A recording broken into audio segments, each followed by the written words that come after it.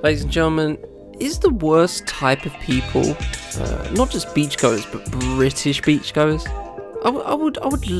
I'd really want some research on that. Can I get a grant to research that type of people? Thanks.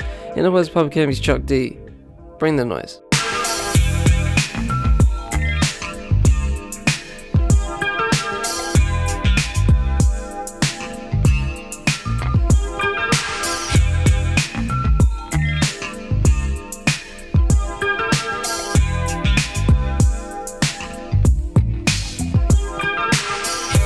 On the Fulfillment Podcast Network, I am Charlie Taylor, and this is What's Good.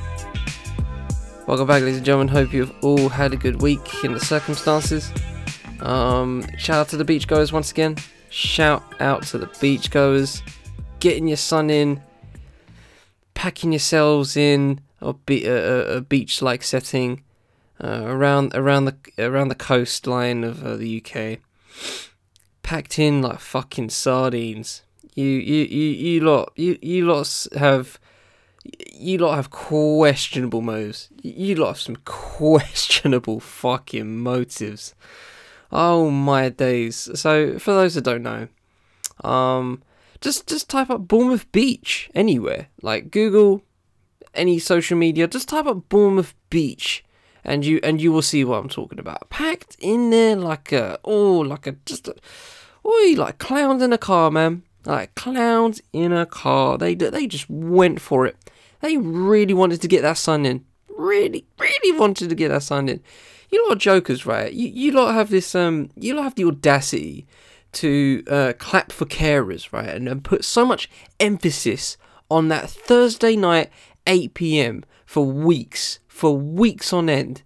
And then you have the audacity as soon as lockdown, and I'm recording on July 1st, so we haven't even gotten to the measures of like the hairdressers opening back up again, like I talked about last week, right? We haven't even got to that yet, but you lot still have the audacity to go to the beach before we even go through the next phase of bullshit lockdowns because the economy's going down the toilet. Like, you lot have some actual audacity. You lot are actually jokers. Fucking funny. Unbelievable. I just wanted to get that out, honestly. Just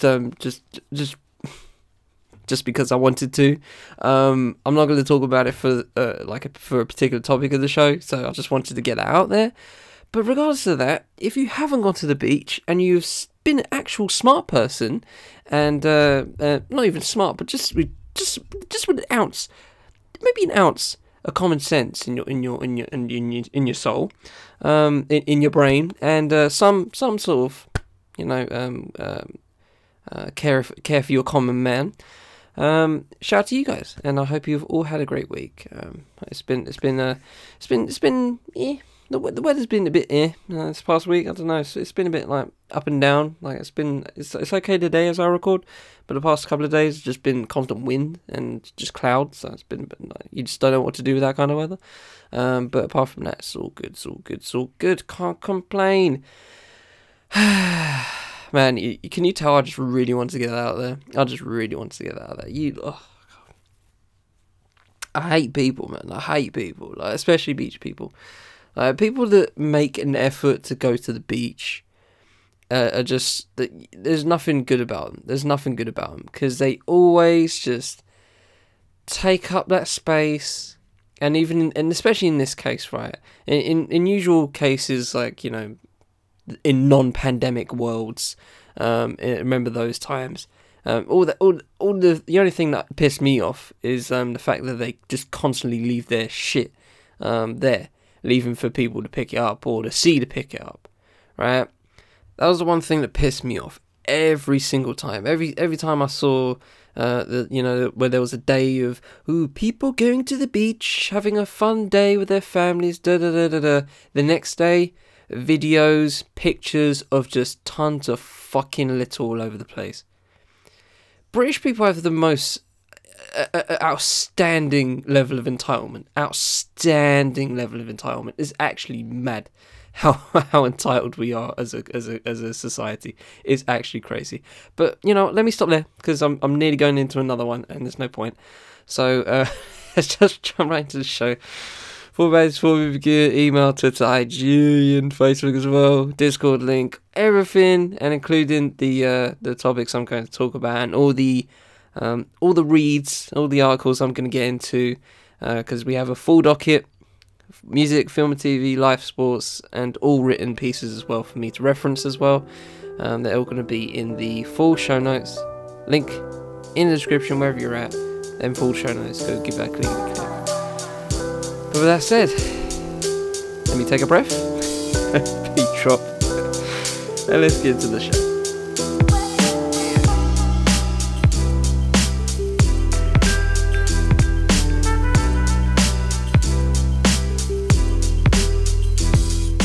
In a week where Liverpool win the Premier League and first top flight trophy 30 years after Chelsea beats Manchester City, nearly said Man U, then Manchester City 2-1.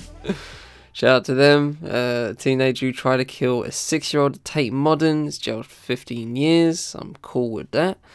That was actually crazy to think about, actually. Like, why are you trying to chuck a kid off a balcony at Tate Modern? He clearly needs help. Like, if he just did that on a whim, like that's some, he needs some therapy on that front. But the prison system ain't about that. That's for another day. In a 1-to-1 with Kerry Washington, Sandra Oh says UK TV industry is behind in diversity. Now, this is kind of saying, the sky is blue, but I'm glad somebody said it. I'm glad somebody outside of the UK TV space said it, because obviously Sandra Oh's star of Killing Eve, and the majority of the show is filmed in the UK, so that's where she gets her her experience from in that case. Now, I don't know if I forget whether she references the UK film industry as well, but don't get it twisted, it's the UK film industry as well. It's not just UK TV, it's UK film as well, but UK TV is even worse, probably. Like, UK film, I would say, like, is, there's some ounce of trying, you know what I mean? UK TV, there's just none. There's just no attempt, zero attempt. Apart from, like, people like a Big Nasty Show, Mo Gilligan, Ramesh Ranganathan. Stop there. You can stop the list right there, honestly, in terms of like people getting shows, in actual primetime shows. Like Mo Gilligan's late night-ish, whatever it's called, late night show is great. Big Nasty Show is great. The Ranganation especially is an amazing show. Really enjoyed that, watching that. Mad funny. But yeah. Name others, please name others, and then I can go ahead and, while you do that, I can go ahead and name literally any other show on UK television, any other show, like that'll be an endless list. Anyway, and the city of Leicester goes into its own lockdown, which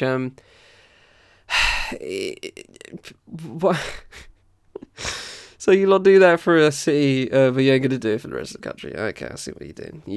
I hope you guys understand, right? And I've probably said this before on Wax, but it's just economy shit, right? The reason why all this is happening. No, actually, I said it last week. It was the whole topic last week, wasn't it? Yeah, the fact that it's opened up again, like it's opened up even more. Like, it's money. But anyway. Talked about that last week. Go jump into that if you want to jump into that. And you know what? Since we're talking about Sandra Oh, let's get into this film and TV. So I saw this piece. It's a little opinion piece, so to speak. In a way, but it's got some good points behind it. So this is by Daniel Lawrence Taylor from The Guardian. As a black TV writer in a white industry, we need support, not doubt. That's the title of the article. Full show notes if you want to read it for yourself, but I'm going to go ahead and give this a quick read right now. Ask any black person in the UK how they are feeling, and they will probably tell you they're exhausted. Shit.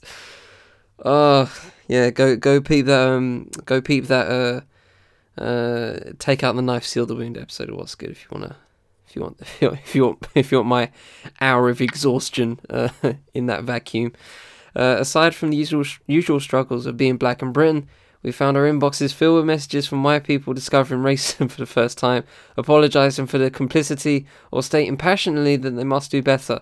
Oh wow, did you got get emails? Sorry, did you lot get messages in filled your inbox? Oh shit, mine was at 0 for that kind of shit. But alright, big up yourselves. Pick up yourselves. I did. My inbox was nil on that front, but you know, continuing on, we know it comes from a good place, but your white guilt has become black admin. The plus side is that it shows there seems to be a genuine shift in the conversation. However, I worry that many individuals and companies don't know what real solidarity is. It was just a few weeks ago that vast swaths of the British TV industry were flooding their social media feeds with black squares and statements of solidarity. Unsurprisingly, with the industry's poor track record on diversity, a vast majority of us met this with side-eye, brackets, the black equivalent to a raised eyebrow, on brackets, knowing that they will probably mean little more than a few extra jobs for black and brown actors. This isn't enough. The issue runs deeper than that. To show the progress that needs to be made, this week, more than 4,000 creators, mostly from minority ethnic backgrounds, myself included, signed an open letter to the TV industry urging broadcasters to implement a real change to address the deep-rooted racism in our country, in our industry. Pause. I was having a conversation recently about minority ethnic backgrounds and the concept of BAME, British Asian minority multi-ethnicity, and stuff like BIPOC, which I've only actually discovered a couple of weeks ago, to be honest. I think that was like black indigenous people of colour, and stuff like and even African American, actually, it's and stuff like that, just terms that we use as forms of identity. I was having a conversation with people about that, and it was a very interesting conversation, and and I have used BAME previously, in previous episodes, but it's more, from a I guess from a more conversational perspective, I don't think anybody can, I'm BAME, like nobody talks like that in regular conversation. Either I'm black, or I'm Jamaican, or I'm Bangladeshi. You know what I mean? You go in a little bit deeper in that, and obviously people use BAME.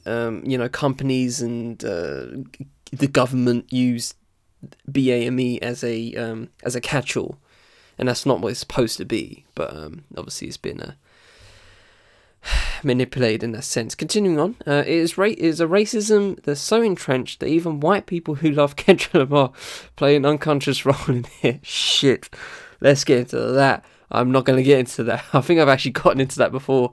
I wrote a article about the N-word, and it was about and the crux of that was and the catalyst for that was a white girl saying the N-word on stage at Kendrick Lamar concert, and he was just like no, and there was a whole conversation around that. But if you want to go read that, it's one of my favourite things I've written, actually. Anyway, so insidious that people of colour find themselves doubting whether it's tangible enough to call out. So embedded that there are even people of colour who are so lost in systematic racism. See, I get confused with systematic and systemic. I need to find out the differences between those two words. But anyway, systematic racism source that they'll end up perpetuating it further, often working against you rather than with you. A Priti Patel or Trevor Phillips, if you will. Love that. Good line. As one of a handful, and I do mean a handful, of black writers who have succeeded in having full series of their show on British TV, I know why these changes are so important.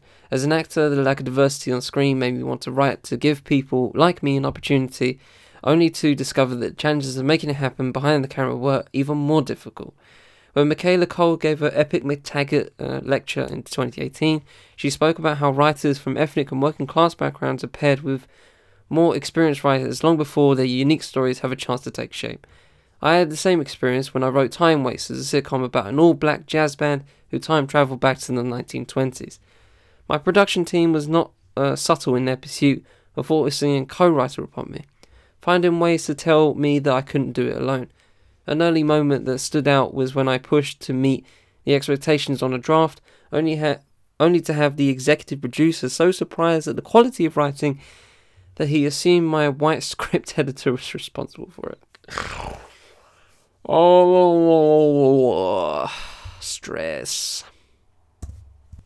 I was trusted so little that I found it easier to get a lot of my ideas through pretending that they were either hers or co-signed by her. This became all too clear when, without my knowledge, an episode was completely rewritten and sent to the channel with my name on it. Fortunately, they sent it back querying why the episode focused on a peripheral white character. Do you know how much I would actually swing on someone for that? I would genuinely swing on you if you did that. I don't give a fuck who you are.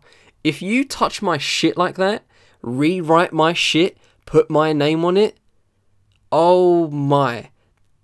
That's a level of disrespect I will swing on somebody over. And I will record that shit as well. Don't give a fuck. We have to fight. We have to fight. The environment became a place in which failure wasn't an option. I would find myself asking industry friends for help and advice before I went on to my own team. I was constantly aware of perceptions of me as a black person in a white space, as people of colour often are. A new colleague was open and amused enough to tell me that she had been apprehensive about working with me at first, as she was warned about how difficult I was. This is a common form of gaslighting that takes place across all industries, where people of colour are dismissed and undermined when requesting something that is given to their white counterparts. It's hard to describe how unsettling it is when representation and opportunity are so hard to come by, to have your writing experience and the story itself whitewashed. It wasn't all bad though. Although I eventually accepted the co-writer, I was given a brand new production team for Series 2, and the experience was much better. The show received a BAFTA nomination, and I won a Royal Television Society Award. The consensus among both production and the channel was that Series 2 was by far the strongest series. Was the far strongest series. Last year, Lenny Henry talks about how black shows on British TV often get hit by the 2-season jinx, rarely given the opportunity to grow further. Sadly, this was the case here. The second series didn't rate very well, which wasn't altogether surprising as there wasn't much publicity. Halfway through the series, we were given a quarter-page advert in a newspaper. A few months later, another period sitcom on the same channel, but with an all-white cast, was given a full front and back pages of the same publication. Oh, god damn, this is depressing. Why, industry people, if you have read this far, please don't take this as an affront. And just a pause, white listeners, in any fashion, please keep reading. Please keep listening. This is just my experience, which I am sharing to deepen the conversation. I have a better relationship and new projects with the very same production company, and I am incredibly grateful to the channel for the opportunity and the support. But in order to show real solidarity, understand you will need to enact genuine change. Nurture talent from people of colour in front and behind the camera. Stop trying to take back art without black artists. That's how you end up with Iggy Azalea. Trust and support rather than question and doubt our abilities to tell our stories. Be aware of overwhelming and unwelcoming white spaces as they are often experienced by people of colour, and take steps to change your environment and culture. You don't have to, but remember your solidarity black squares have been screen grabbed. So yeah, I don't really have much to say on it. I mean, obviously I paused and got my either jokes off or just stress size out. So yeah, I don't really have much to say on that. It's kind of preaching to the choir here, and if you guys listen to the show regularly, you completely see where this is coming from, and this is just another notch in the belt in terms of this kind of thing and this type of conversation. The only thing I will say, and I will reiterate, if you do that shit in terms of writing a script without my knowledge and putting my name on it, I don't care how good it is, I will swing on you. You think I'm joking?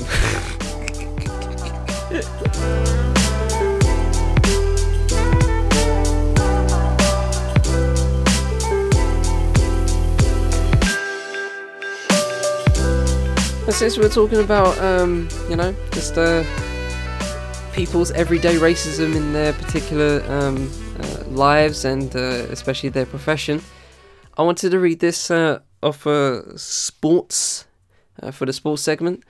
And this is a lovely just column by Miss Dina Asher Smith. The Queen is Dina Asher Smith. All hail. This is via The Telegraph.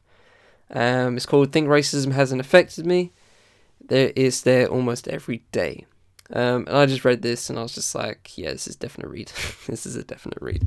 So, let's just jump right into it, because I feel like when it comes to, a person like Dina that is, moderately in the public eye, not celebrity status, so to speak, but, in the public eye, people know her name. If you saw her, walking down the road, you might notice her, may not, depending on your interests in, obviously, athletics and or the Olympics. I think she's well known, but I think it's just an interesting viewpoint to look at this from. So let's just jump right in.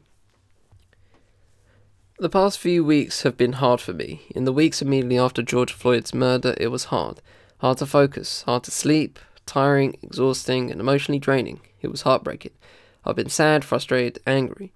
It has been hard to think about it, but also impossible not to. Hard to talk about it, but also the only topic that seemed worthy of conversation.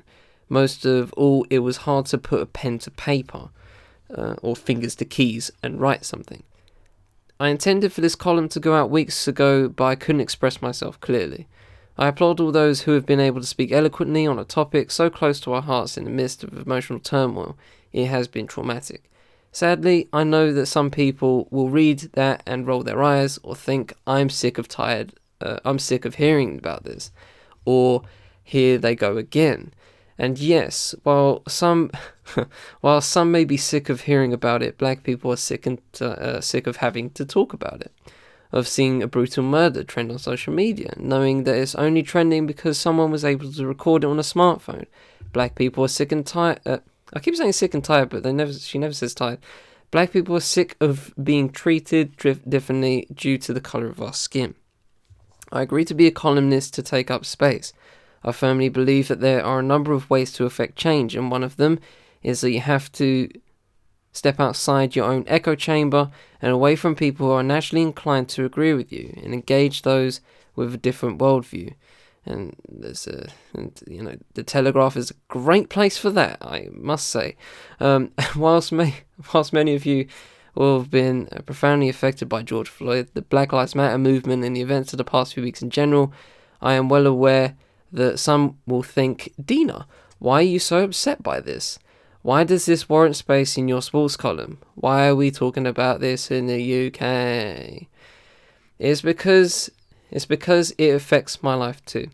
These few weeks have been hard for so many people for a number of different reasons. For me, it was because it brought up so many suppressed memories and restated that it doesn't matter what I do or accomplish, how kind or quote-unquote good a person I may be, how educated or well-intentioned I am.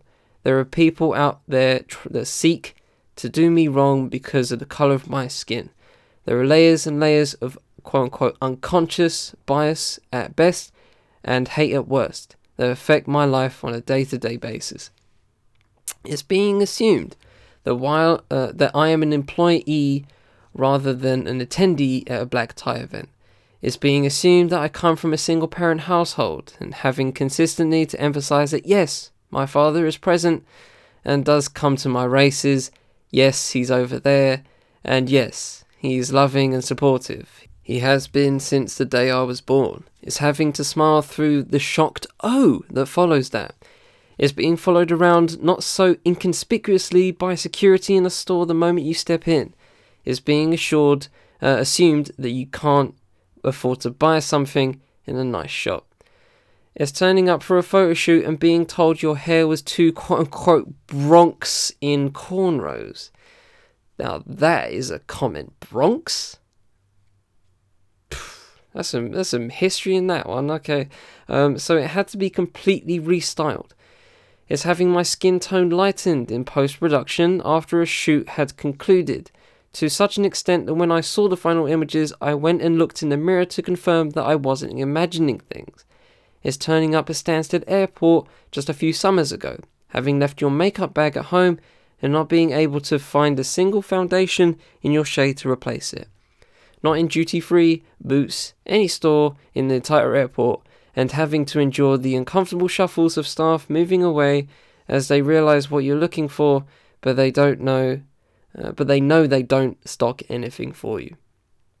It's as a dark-skinned black woman having to undergo the common journey of learning to love your hair the way it grows out of your head, and your skin tone in your early 20s, as you had grown up with images and the paradigm of beauty as the exact opposite to what you were, and the messages specifically telling you that in real life exchanges, in music lyrics, and from even the dolls you played with at a young age. In sport is hearing that a journalist at our World Championships holding Camp press days only asked the black male athletes if they had ever been in a gang, had ever seen someone get stabbed, and other harmful racial tropes, clearly looking to put the story onto the athlete before the athlete had the chance to show who they were themselves. It's hearing the term "the Africans" used collectively describe athletes in the distant races. Why not use their actual names? And seeing the debates that the races are hard to follow and not always appealing to a European audience because everyone, quote unquote, looks the same. It's seeing the black footballers having to endure vile racist chants, Nazi salutes, and having banana skins thrown at them, then being criticised for reacting to it, and the organisations responsible being given only a minor penalty fine. I talked about that shit. Remember that? Was it Montenegro? Yeah, I remember that episode. That was a really heated one for me. It's coming on social media and seeing that Ian Wright has yet again opened his Instagram DMs to racial slurs and monkey emojis. And big up Ian Wright for that. Actually, I think every athlete or just notable person of colour should just consistently just out those people, screenshot that shit. And, you know, obviously I understand why most people don't, because you don't want to just have your, I guess, see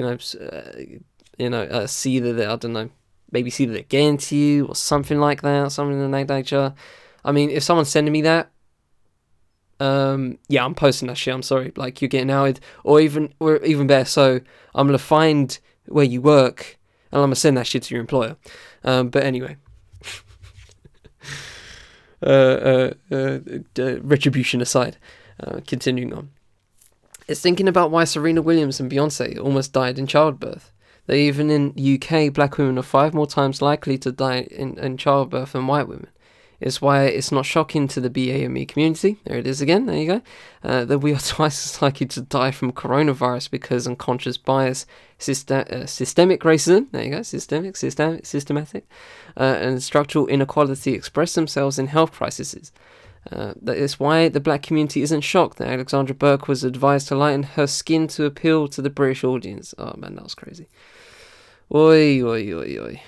And why we're not shocked that the inaction that initially followed George Floyd's murder and the subsequent police brutality was all saw on social media at the protests afterwards. It's why we aren't shocked to see the Buffalo police claim that a 75-year-old man tripped and fell despite overseeing clear as day that he was pushed and left to bleed on the floor. It's not right, it's horrible and wrong, but this is most definitely not new. I could go on with countless more examples of overt racism and microaggressions, but you know what? It hurts to remember all these things. I am normally a happy, bubbly person. That's a natural disposition of myself and my parents, but sometimes it takes a lot of effort to get there. As my friend Clara Ampho said in her interview with Grazia last week, black joy is a form of resistance. Being a joyous black person is radical. I also don't want to make myself a target. Speaking out is scary. You may get branded as complaining, and then life gets considerably worse, as experienced by Eniolu Oluko, who went through so much to fight for justice. My hope, the same as many who have spoken out recently, is that in writing this column I helped to raise awareness and bring about change. It's been good to see the veil being lifted for many people these last few weeks. It's good that more people feel able to have these conversations and to stand up against racism without fear of backlash or losing their jobs. Let's think about changing the way we talk about people who speak out. Let's think about the language we all use in these circumstances. What on earth is an anti-racist critic? Who the fuck says that? I have never heard that term. Who says that? Are you crazy? That's a fucking joke. That's a trip. Alright. We were taught not to use double negatives in primary school. So why is this term being legitimized? No shit. Why is it? That's the first time I've heard of it. Okay. Let's say it as it is. Let's say it as it is. I'm not thinking of having children anytime soon. But when I'm ready for that, I don't want my son to have to think twice before buying a nice car out of his hard-earned money, as having a nicer car would make him 40 times more likely to be stopped by the police. Now, I don't want my daughter to have to go through the same self-love journey that so many of us are going through right now, or to be branded aggressive, scary, or a diva for simply expressing her opinion in circumstances she has the right to, like every other human being.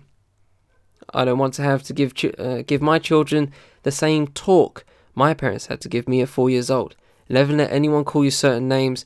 Never even look in your bag for a tissue when you are browsing in a store, just in case people think that you are stealing.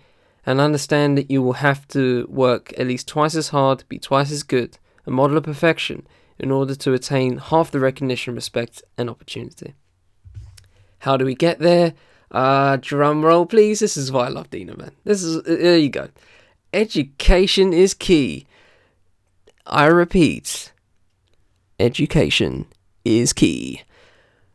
We don't learn enough about world history, colonial history, and the fact that race is a social construct.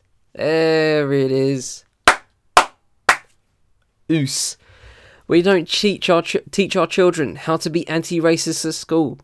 I studied history at university because I wanted to understand more about the past, so I had the ability to understand the present and critically think about the future. In that first term of studying, my mind was blown. We have to do a better job of accurately educating our children about our history and difficult topics. We are not equipping our children to understand fully the modern world and the challenges it poses. Whether we like it or not, we are global citizens, and that will increase with each generation as the traditional barriers of travel, borders, and language are changing. Technology is connecting us like never before, so you can see a live stream of events in New Zealand or the United States from your phone in Bromley. Increasingly, we communicate through non-verbal means such as hilarious memes and viral dances that emphasize the similarities between us and not the differences. We are all in a philosophical, reflective mood going through this collective traumatic event of coronavirus. The past few months have been illuminating for so many. It's highlighted how precious and transient life is, exposed shortcomings when it comes to protecting society's most vulnerable, and shown us unequal and ineffective systems. We know how the power of one action, how one person has the opportunity to change the world. Please stand up and speak out against racism. Be anti-racist. Even if you think that you can't affect change, you can. We all hold influence, and whether that's across our dinner tables, in a boardroom, or on a platform that millions listen to, it all counts. We all have the power to bring about positive change. Life as we know it has changed so much recently, and many have had to sit back and really and think about what really matters. Equality matters. Black lives matter. Oi! So shout out to Dean Rasher Smith on that one. Honestly, that is fire. That was fire. That was good. That was good. I'm feeling. This is one of those. That was one of those pieces where I was just happy to read all through it. Now sometimes I can, I knew it was lengthy, but the more I got into it, I was just like, okay, I can't skip that paragraph. So I was like, let me just read it all, because I feel like it's worth it. There was a full 360 view of it in terms of where she's at, and it was very eloquently said. So shout out to Dean Rasher Smith, shout out to the Queen, and you know, and I don't want to say it, but you know, me been saying it. Education is key. Education is key. And speaking of education, shit, let's just jump right into this next topic right quick.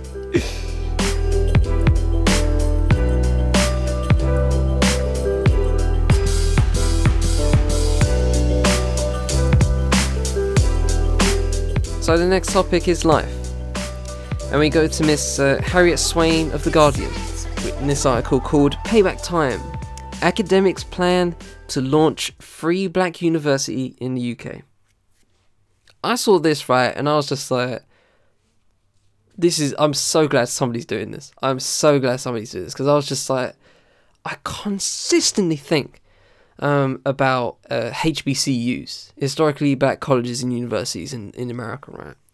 And I've asked some people, you know, some American friends, black or otherwise, that have gone to either a HBCU or a PWI, which is I think it's privately. I think it's white institutions, basically. I think it's privately or publicly. I don't know. But yeah, white institutions, basically. You know, like your Yales. You know, just stuff like that. And I look here, and every university is a PWI, technically. You know, just technically, it's not, none of them are HBCUs in their fashion. You know what I mean? And I've always thought about that. I've been like, why isn't there one? Like, one. And I'm not saying that every black person should go there, because there's a lot more that there's, you know, that's acquired for a good university. You know what I mean? There's a lot more that race wouldn't be. Race is. I don't think personally. I don't think race is a should be, you know, a top 5 priority for you, regardless of who you are. I think. Now, if you want to break that off into, you know, certain things that fall into the prism of race, okay, now I can see where you're coming from. You know, some people go to HBCUs to, you know, discover their identity, so to speak. You know, some black people in America live in just purely white neighborhoods, and that's all they know, and then they go to a HBCU and their mind is completely expanded, and that's good. You know, that's a decision that's worth taking. And if you want to make that decision, you know, on that basis, then I'm cool with that. But that's more on the subject of identity, I wouldn't say. In terms of like, you know, oh, black university, I'm gonna go there. You know what I mean? That's a bit shaky ground for me. But anyway, but I just saw this and I had to pick it up, just for big ups reasons, honestly. So let's just jump right in. Mels Owusu, big up Mels Owusu, has addressed research seminars, given a TED talk, and performed raps at academic conferences to try to decolonize higher education. But eventually the PhD student and former sabbatical officer at Leeds University Union came to a realization, quote, I was like, this idea of transforming the university from the inside and having a decolonized curriculum isn't going to happen with the way the structures of the university are. You fucking know. Oh, this is so good already. Gosh. Just to pause right quick, right? Because I've been watching a few videos recently about like how people, I'm gonna say white people can't get over you know, the hump of the concept of the system, right? Oh yes, you know what? Let me just continue, because I could be here all day explaining that. After listening to the experiences of black students, Owusu began to see the problem was that universities are built on colonization, quote, built on colonization, the money, buildings, architecture, everything is colonial, unquote. It sparked the idea of a free black university to, quote unquote, redistribute knowledge and place black students and decolonize a decolonized curriculum at its heart, rather than as an add-on.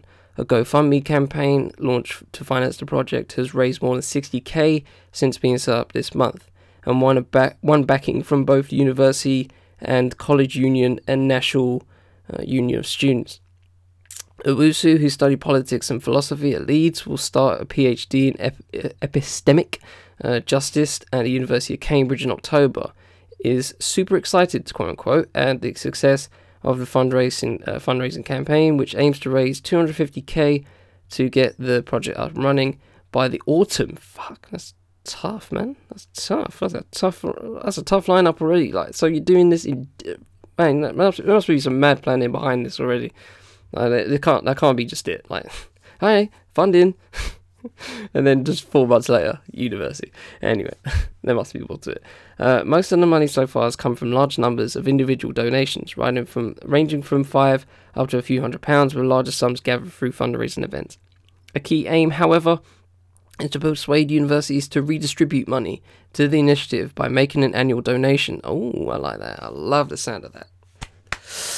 Oh, I love the sound of that.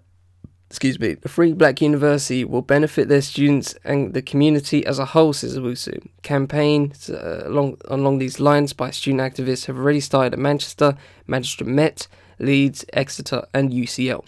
Owusu sees this as a way not only for institutions to fulfil their promises to current black students, but as payback for the role they have played in the progress of racism, from benefiting from donations by slave owners to developing a study of eugenics. Oi, these are some bars right here, boy. Quote, a lot of universities we have seen with Black Lives Matter have been putting out statements that we're in support of black lives, but we hear from black students all the time that they leave university traumatized, unquote. They experience racism all the time, and the university doesn't necessarily deal with that in the best way, or deal with it at all. I think I've talked about that before. I've definitely talked about racism in universities before. It's very widespread. You know, it's not locked down to one uni. It's a lot of them. It's everywhere. As is, you know, it's just UK how it is. The idea for the Free University had been brewing for a while, but the recent surge of interest in Black Lives Matter following the death of George Floyd has brought it to a head, says Owusu. Quote, it feels like there is a growth of collective understanding of how deeply racism is entrenched in our society, and realising how little it has been done to challenge that at the core. We decided to launch it at this moment because, one, it was ready to be launched, and two, the world's eyes are on how do we actually make Black Lives Matter. And one of the ways I think that will happen is through transformative education, unquote. This might be one of my favourite articles I've read in a while. This is great. I'm loving this. I hope you're liking this too. This is fucking bars upon bars. A small team of PhD students, recent graduates, and student activists is putting together the project with the aim of having a legal structure in place before October. The plan is to deliver open access online lectures exploring radical and transformational topics, build an online library of radical readings, develop a journal and podcast? Oh, I better stick my foot in right quick there. Provide a member space for black academics who need support, and hold an annual conference bringing together black radical thinkers. The curriculum will be centered around sociological, historical and philosophical approaches to black liberation, but could move more into more scientific and creative areas. Eventually applying for degree awarding powers may be an option, so long as those involved feel it is possible to do without becoming institutionalized.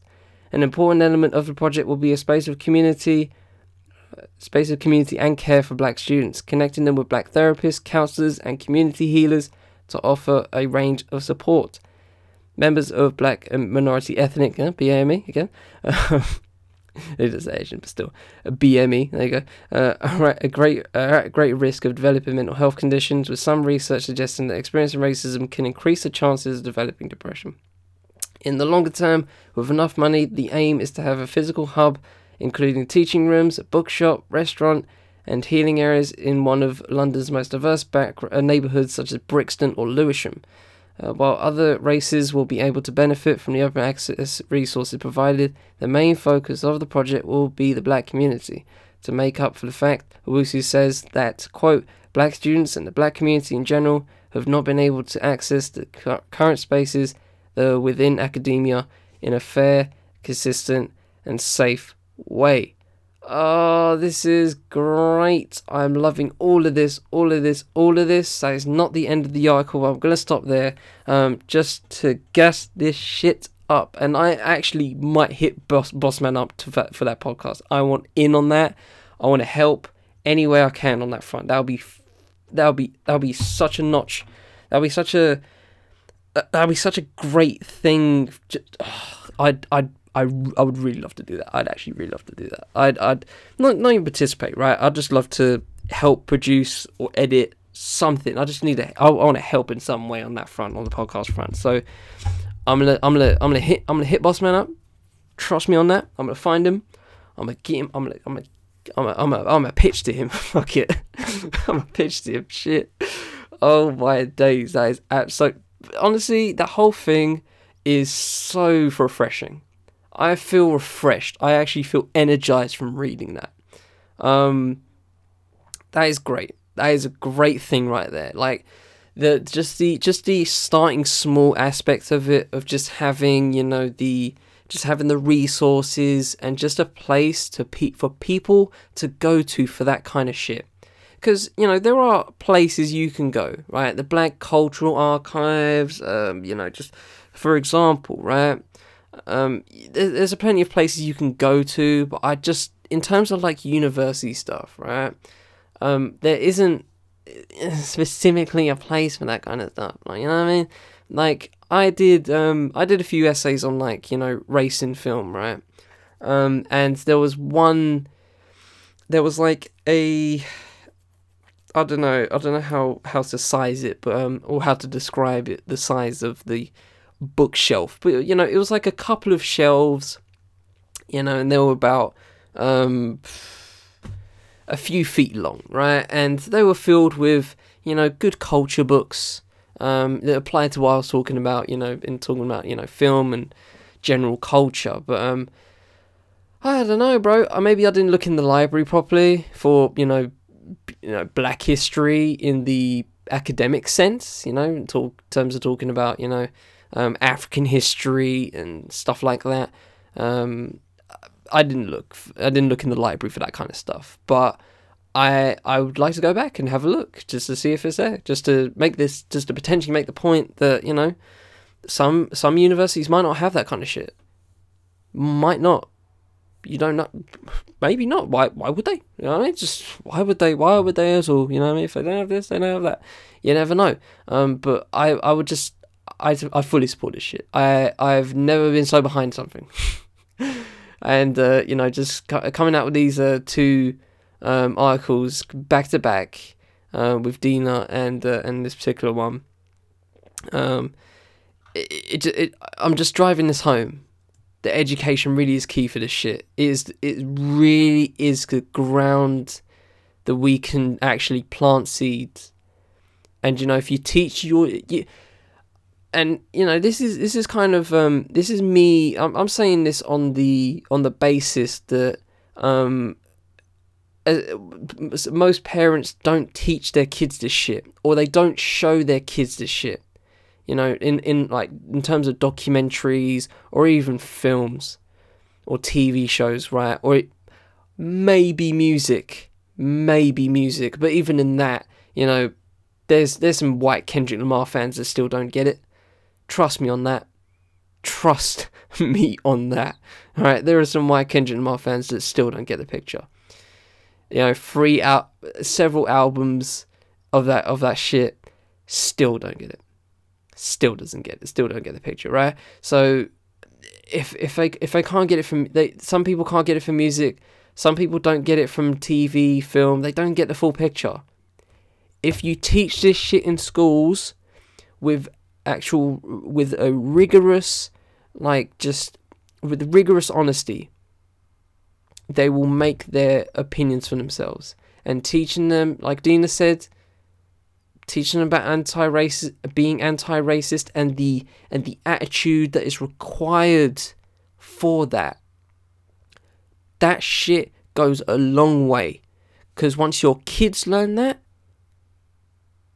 white, black, otherwise, once your kids learn that, then their kids learn that, and their kids learn that. And going back to my rant a few episodes ago, that's when you can take the knife out. And that's when people, maybe politicians start to see it in a different light. And then they can start to, dismantle some shit. Maybe. This is all a maybe. It's how I think it should be done. Just as a bare minimum. There's maximums that I could suggest, but I don't. But I'd rather not. I'd rather keep it happy right now in terms of how energized I am right now. But still, education really is key, I think. If you don't think so, if you don't think that's the first thing we should do, obviously this is in terms of just race and becoming a better society, I think. Obviously there's plenty more stuff that could be done immediately, like homelessness, poverty, child poverty, healthcare, back to the NHS. Let's go back to that at the start of the episode. There's plenty of that, obviously. There's plenty of that. But in terms of just progressing as a society, from a cultural base standpoint, education. That's where we begin.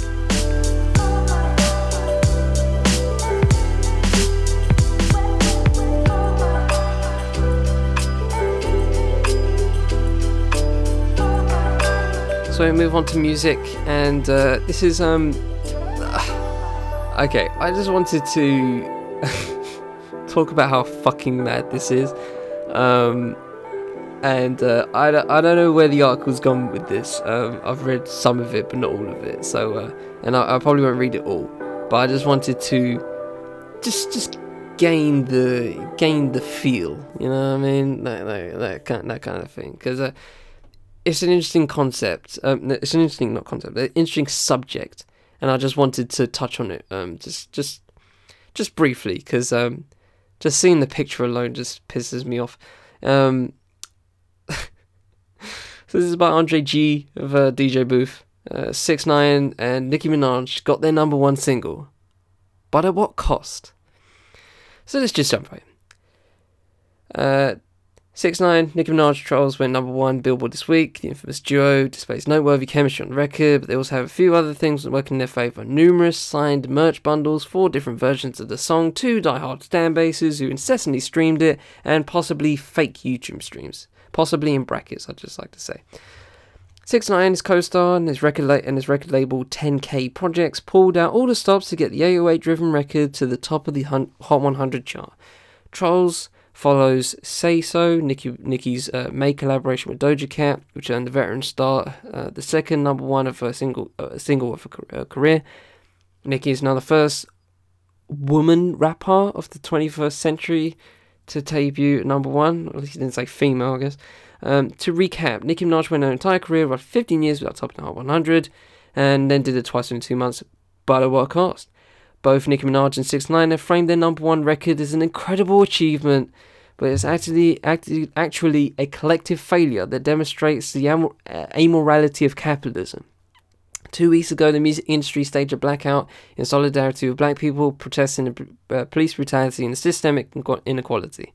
But now, a label run by Elliot Grange, son of Universal Music CEO Lucian Grange, is capitalizing off an artist who fed the disproportionately black prison industrial complex, and jokes about it. The recording industry is predicated on making shrewd ploys to top the Hot 100, but this instance has a particularly rancid stench.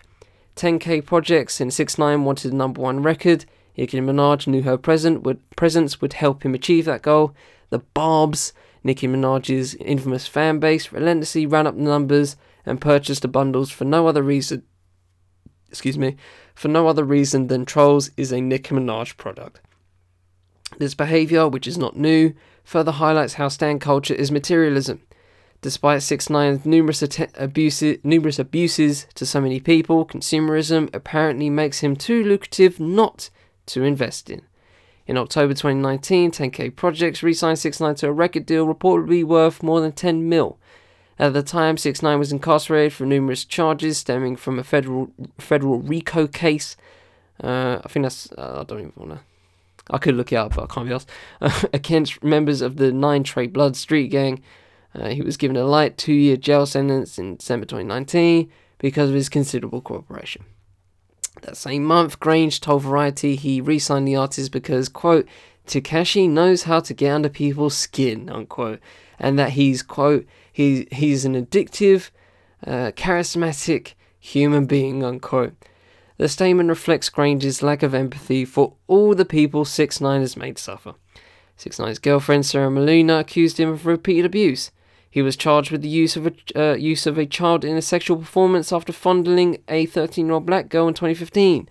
He put a $20K hit on Chief Keef after an online war of words, then snitched on Brooklyn rapper Kuda B for the crime. His former friend Billy Ado alleges that when 6ix9ine gave out his address in a threat for people to test his gangster, his mother was living at the house. No one is exempt from his wrath. Still, Grange surmised to Variety, quote, I'm not giving 6ix9ine a second chance, just an opportunity. The rest is up to him, unquote. Most artists would die to have this kind of opportunity. 6ix9ine's Goober was prompted with a massive billboard in New York Times Square. Music manager Scooter Braun alluded to paid views for the Goober video, noting that YouTube investigated a video the week of Goober's release that had, quote, 6 times the amount of paid bot activity than the normal video. That video was not ours, unquote. 6ix9ine asserts that Trolls broke the YouTube record for a debut hip-hop video with 46 million views in 24 hours. But YouTube clarified the number is actually 32.5 million views, and also told Forbes, quote, we are no longer counting paid advertising views on YouTube in the YouTube music charts calculation. Eyes will now be ranked based on view counts from organic plays, unquote. It certainly appears 6ix9ine has been afforded the kind of extreme marketing reserved for top tier artists, but even so, he still had previously failed to earn the number 1 record. That's where Nicki comes in. The two previously collaborated on Fifi, a syrupy 2018 record 6ix9ine admitted he put little effort into. But he isn't in the game to be a revered artist, he's in it for the stats. Nicki Minaj's work garners not just because of a charismatic mic presence that far outshines 6ix9ine, but because of a fan base that supports her every move. And fuck did they support her every move. That was not the article, that was me. The Barbs worked on one accord to purchase autographed Trolls merch bundles and all 4 versions of the record, which were available at a discounted cost at 69 cents. One of her fans tweeted, "This is our number 1, y'all. We did this together again." They even had Trolls parties tweeting various variants of one account's demands to stream Trolls only for Nicki so she can debut number 1 and be the first female rapper to do so since Lauryn Hill. You know what, this just raises Lauryn Hill's legacy for me, but we'll get to that in another later episode. But is that distinction worth being associated with 6ix9ine to achieve? There's no such thing as only supporting Nicki on a collaboration that also helps 6ix9ine's career. Nicki Minaj's fans' laser-focused desire to run up the numbers exemplifies the inhumanity of stan culture. American consumerism conditions us to pursue products to fill holes we have trouble plugging internally. Oh, that's a bar. Deep. Corporations like labels, fashion brands, and media outlets commingle to prey on that urge. That's a bar of those are some bars on that paragraph. Damn. Deep. Through headlines and billboards, these corporations, I say core plantations. Shout out to Chuck D on that. I love that term, core plantations. I love it. Make our faves larger than life products and capitalize on our desire to invest in bigger ideas, in ideas bigger than ourselves. In the case of the Barbs, I fucking hate saying that. Barbs. It's the idea of helping Nicki Minaj maintain supremacy. Her success fills their sense of self-worth, which means more to them than whoever the victims of 6ix9ine's actions are. But in that devotion to self-worth through Nicki, they've not just betrayed their morality, but made her a sentient logo, absolving their favourite eyes of the very human need for moral compass. That's how we get collaborations like Trolls without anyone calling foul. Until we dismantle capitalism, the music industry will continue to promote reprehensible acts in the name of $1. Artists will continue to sacrifice their integrity for a check, and fans will continue to patronize out of blind allegiance. 6ix9ine doesn't care about any of this.